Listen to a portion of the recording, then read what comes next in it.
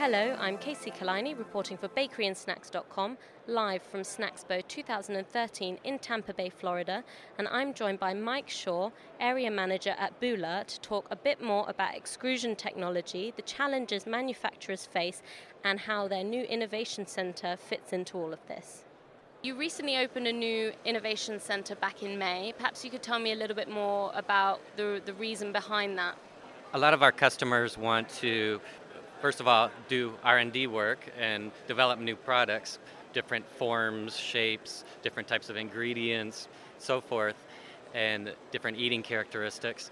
And so this was a good opportunity for them to send in their ingredients, to do some confidential new product development and testing, and then do some market tests as well. So you have a innovative product, and then you can test launch it in the market.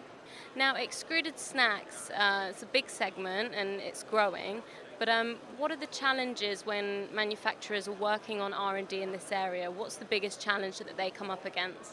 There's a lot of process parameters to control. There's determining what their end product should be. There's different ingredient types that they may want to try.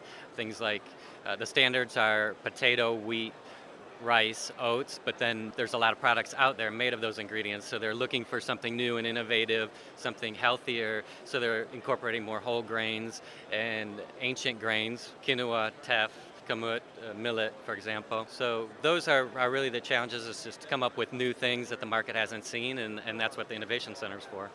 Now, all these new grains, especially ancient grains, do these extrude differently? Are there different challenges there? It's getting the right end product characteristics that you want. So maybe there's a bitter taste, or maybe it doesn't have good expansion, or so forth. So you have to play with the process parameters in the extruder to get not only the nutritional value, but to be able to also get the end product attributes that a consumer will like: the taste, the crunch, or the mouthfeel, and so forth. So not only you don't only have healthy ingredients, but you need things that are palatable to the consumers.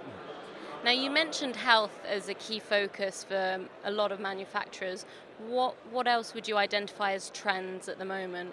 I think incorporating more fruit into snacks, fruit and vegetables, natural type ingredients.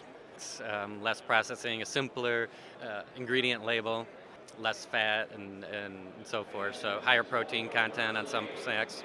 Okay, so you have a workshop coming up in April at the Innovation Center for customers, for manufacturers. Perhaps you could tell me more about what you hope to achieve with that. So it's a chance for people in industry. It can be somebody from a university, a consultant, a co-manufacturer, a manufacturer, to send somebody from R&D or from management even, to get a practical hands-on experience with extrusion, twin screw extrusion. So not only learning the theoretical aspects of it, but also hands-on. So it's a nice course to get a well-rounded exposure to twin screw extrusion.